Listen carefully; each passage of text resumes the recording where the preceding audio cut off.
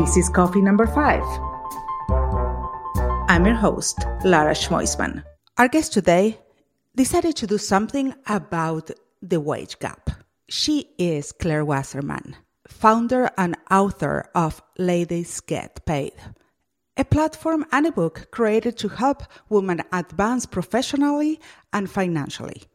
Claire teaches other women to be their own advocate in their workplace and get the payment and the benefits that they deserve. Claire, I'm so happy that you're here with me again. We did have an Instagram Live, but there is something special about podcast. It's my first love, and the first love always stays there somehow. So thank you so much for being here. Thank you for having me. I'm glad to know that you're not sick of my voice yet. Oh, no, I love you and I can't get enough of you. It's really important that you talk in your book, and you are always approaching as part of your mission, I believe. And it's about negotiation. It's negotiation and negotiation and negotiation. And it's something so hard to do sometimes.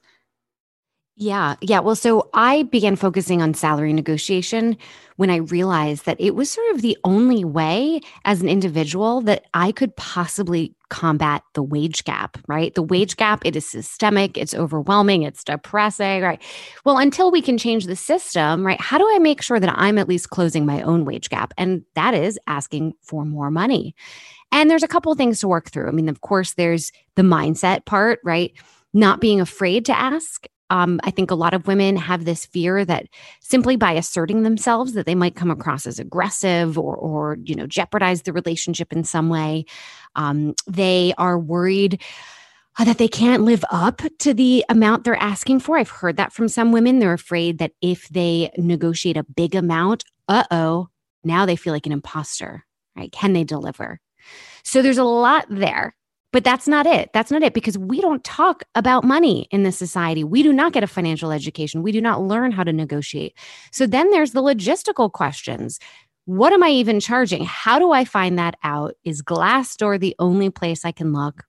And then the part that I think that is actually the most important part, and one that's my favorite, is you have to make the case. It's not just about, quote, deserving it, okay? And it's not just about, quote, being confident. You will get top dollar if you can communicate why you are a top performer. So which of your accomplishments do you talk about? How do you make the case that, look, I did this work and it impacted the bottom line. I made you money. I saved you money, resources, discounts I got from vendors, time, save time. So telling that story is so important. And the last thing is we have to be ready to respond when they say no. I think women do ask as much as men. I think the problem is we may get a no and we say, okay, thank you. But I feel like there are a lot of people that they are not even going through the process of asking for the fear of loss. Yeah, I mean, at the end of the day, it is a luxury to negotiate. I mean, if you are honestly afraid to lose the opportunity, then don't ask. But you're discounting yourself. They want you to work there. If you've gotten this far in the interview process, if you have worked there long enough to even be having the discussion of getting a raise, if they lose you, that is bad for them. Okay. It's expensive for them if you walk away. So you're both on the same team.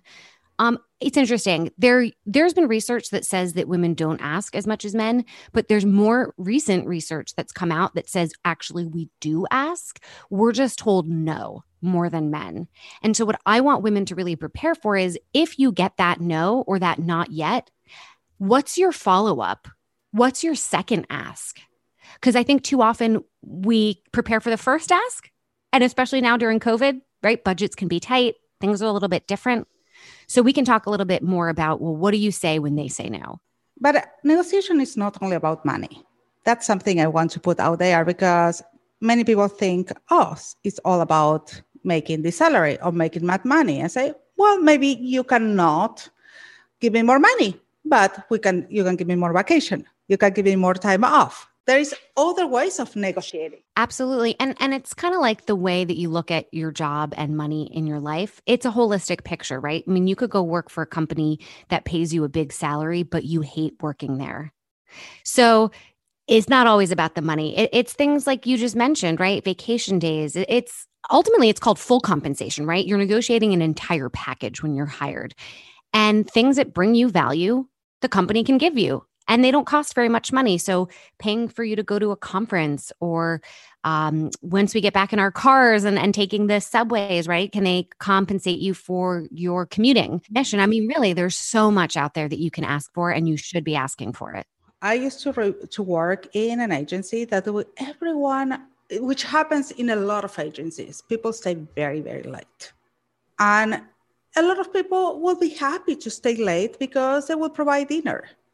And they will get them a menu and they will get to choose and have a fancy dinner. For me, my encouragement was to be efficient, be fast, and my perk was getting there on time to go home with my family. So our perks were conflicting. Mm-hmm. And that's where the negotiation comes in. Every time that we make an ask, you have to imagine what's in it for them, right? How are they going to receive this? How do you position it as a benefit? And so proactively addressing all the reasons they might say no or have an issue and address that. And you can't have it all. So think about kind of the 1, 2, and 3 of what's most important to you in terms of your work-life balance, and have that be part of the discussion of your full compensation. Yeah. And I think the moment that you decide that you're ready to go and have your ask, you also need to be ready to have your gifts. Yeah, absolutely. Yeah. And this is where it's important to check in with yourself about how is this whole thing going, right? The kind of work that I'm doing, the environment that I'm in, what are my goals? I think too oftentimes we're just, our heads down, we're working hard, we're assuming that our work will speak for itself.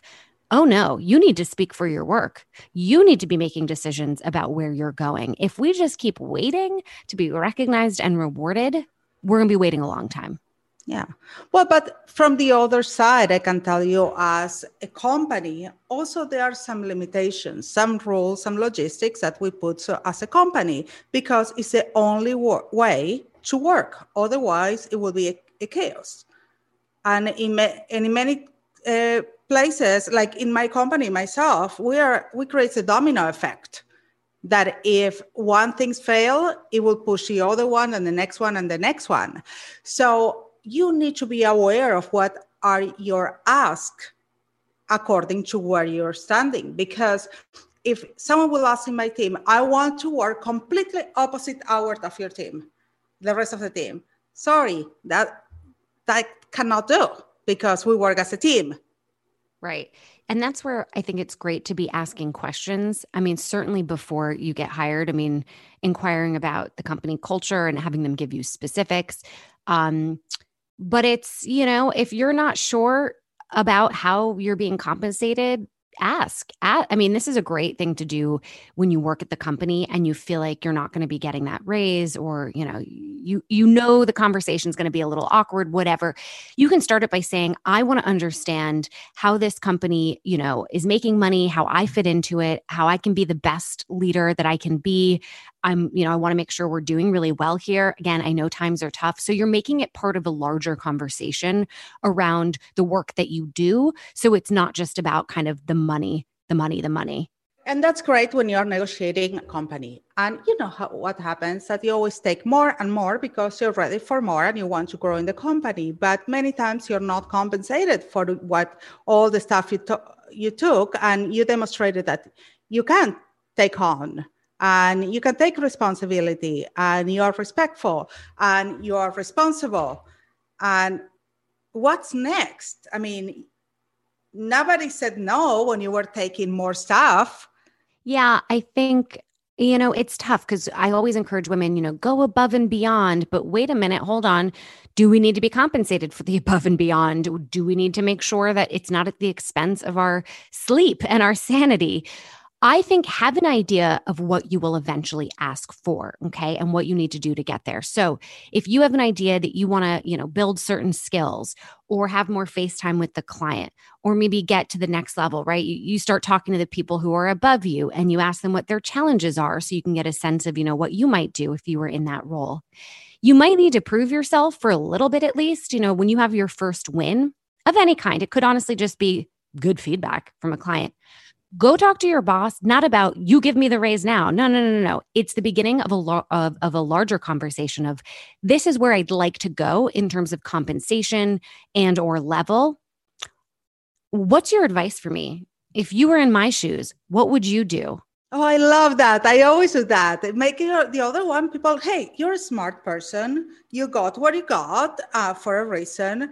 What would you do? I mean, that's a great way to put it. Exactly. But that being said, it's just important not to put too much on them, right? Don't come to them and say, I have no idea what my direction is and like, what should I do? Right. Cause like they're busy. So have an idea, right? Have something specific and maybe even give suggestions, right? Like, I think it could be a good way to go and do this or take this class, or maybe I could shadow this person for a week, right? So have some suggestions of how you can get to where you want to be. And even salary, have a suggestion of what you found in the market and then get their feedback. Lately, the world also is turning in a way that a lot of people are starting to be independent contractors. A lot of people working as freelancers. And that doesn't mean that you need to stop negotiating. I mean, I even as having a company, have to negotiate with my clients and say, but what I learned, if you choose to do something for free or for a lower rate, is to make sure the other person understands that you're communicating. And I think that that's one of the biggest problems are for communication issues. Oh my goodness. Like any relationship. Exactly. So if you're not communicating that you did something for free because you like that person, or if you want to give them a taste of what you can do for them or whatever, for whatever reason you are doing it, you need to communicate it. But this one is free. The next one won't be. So there are no surprises because you're setting up expectations. Especially important, even though you work for them, or let's say, you have a manager, you have to actually manage them, and something I always do is when somebody asks me what my rate is, my speaking rate, partnering rate, I tell them a very high amount. And then I say, but I really believe in what you're doing and I want to work with you. What's your budget? I'm sure we can figure this out together, right? So I'm acknowledging and I'm asserting this is my value. And I'm starting really high, but I'm not saying it's this or I'm walking. I mean, eventually I get to a point where I do have a bottom line. But in the beginning, I want to really show them that this is something that we figure out together.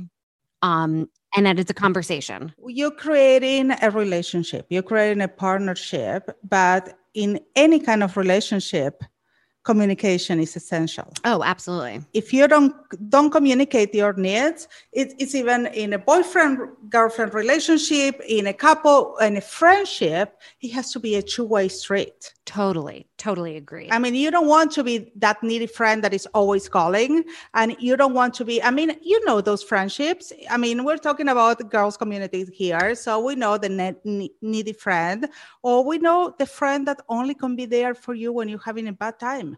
Mm-hmm, mm-hmm. Yeah. And it's tough for those of us who are people pleasers, I find. If you're somebody who always wants to make another person happy, it's good in the sense that if you have a client, you're going to serve them, but it's bad in the sense that you may let them overstep and scope will change. So it is a balance of being diplomatic and again, like you do want to accommodate another person. Again, it just cannot be at the expense of yourself.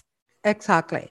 And there's something else that I want to touch bases on, because you're like me, you're a connector. You love to make introductions and to connect people and to help people because you are a helper. And I feel the same way. I always want to help everyone. And I did so many times, even on my own expense, that it's something that I'm working on and I'm learning every day. And I'm getting better.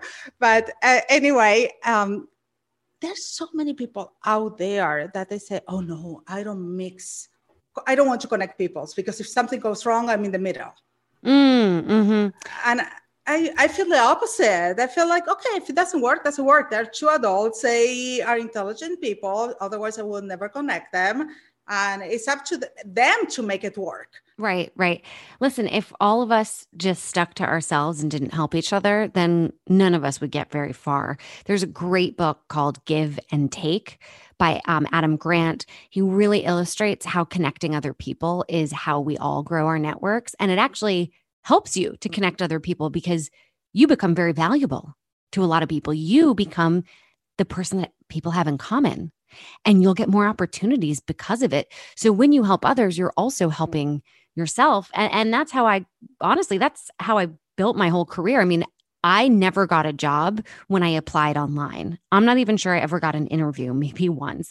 The jobs that I've had in my life have come through relationships. The way that I built Ladies Get Paid was because I asked a number of women in my life, who do you recommend to come to these events?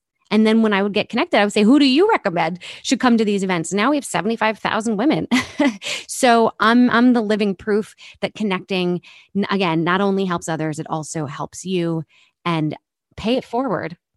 Oh my God. To me, exactly. It's paying forward and it's good for your soul. I mean, but you have to do it first with intention, like I always say, but then you have to do it with no agenda. Right. Absolutely. And you have to ask permission too. I think, when you said earlier, people being afraid that if they connect their folks that they're going to drop the ball or something, you need to make sure that you've spoken to the separate people and you say, hey, is it okay if I make this introduction? And if they say yes, then that means they're already bought in and you don't have to worry about it. It's when you throw somebody onto an email chain and you're not clear about it. I hate, that's one of my pet peeves because I don't know what to do. I don't know who this person is.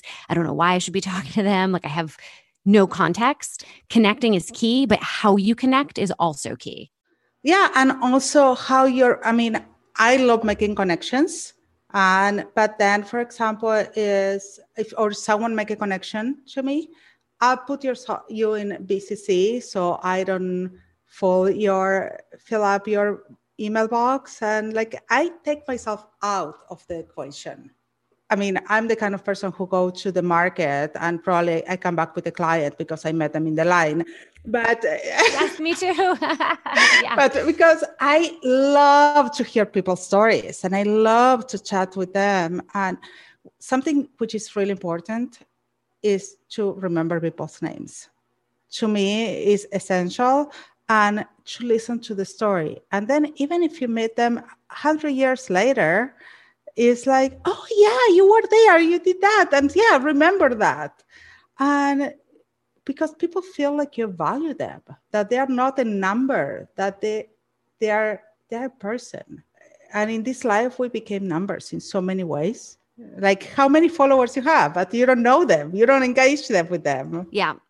I mean, it's interesting. They know me because I think most of my followers have come from classes that I teach or conferences that I speak at. So, but I don't, I don't necessarily know them.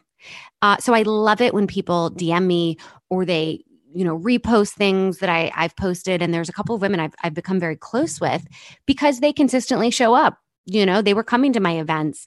They email me and they say, how can I help you? And I'm grateful to them. They started by following me, but now I'm definitely following them. So it's kind of, it's easy. Just be consistent, show up, pay it forward.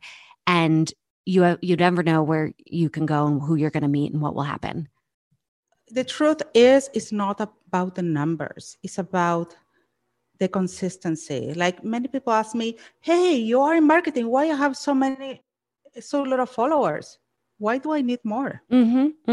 Yeah. Yeah. I mean, I only have 10.2 thousand, which for somebody like me is not very much. Honestly, I just don't want to be on my phone. That's the truth. Is I do like making content. That part's fun. But if I can just avoid being on my phone and just live my life, it's really more for me like a lifestyle thing. We look at screens all day. I don't want to have to do it again. To me, I have a social presence. My team work on it, and I'm happy that they do it. And I feel that there is a message to be said. But at the same time, that's not how I build relationships with people. If someone wants to build a relationship with me, there's an email. They can reach out. If we align, we'll make it happen. And there's so many other ways to connect. I speak in so many places. I'm out there, podcasts. There's so many other ways to connect. I always say that social media, until a year ago, my social medias were all private. Oh, wow. Okay. And this last year I said, okay, I'll put it and we grow and that's fine. And I'm happy about it, but it's not something that I obsess. I don't care. Right. Well, balance is important. It's all important. Yeah. So let's go back to renegotiation or negotiation for a minute. Your advice in making someone comfortable into going to negotiation. What are the check-in points? Well, first know that this is an opportunity to look really good. Okay. You're going in there to talk about work that you've done, what you're proud of, how you've helped the company. You're going to be well-researched. So you're going to look really professional. So try to instead see this as something to look forward to instead of dread. Something else that I really encourage everybody, practice. I mean, I have scripts in my book, Ladies Get Paid. Get those scripts, get somebody to practice with you. And as you practice, really observe your body. Okay. When do you start getting nervous, right? When does your heart start beating faster or your palms are getting sweaty? And don't fight it. Just accept it. Say, this is where I'm at. This may happen. And you know what? It probably won't happen. Or if it does, you're going to have seen it before. I think the issue is when we practice, we think of that expression, practice makes perfect. Well, hold on now. That's a lot of pressure. Perfect makes pressure.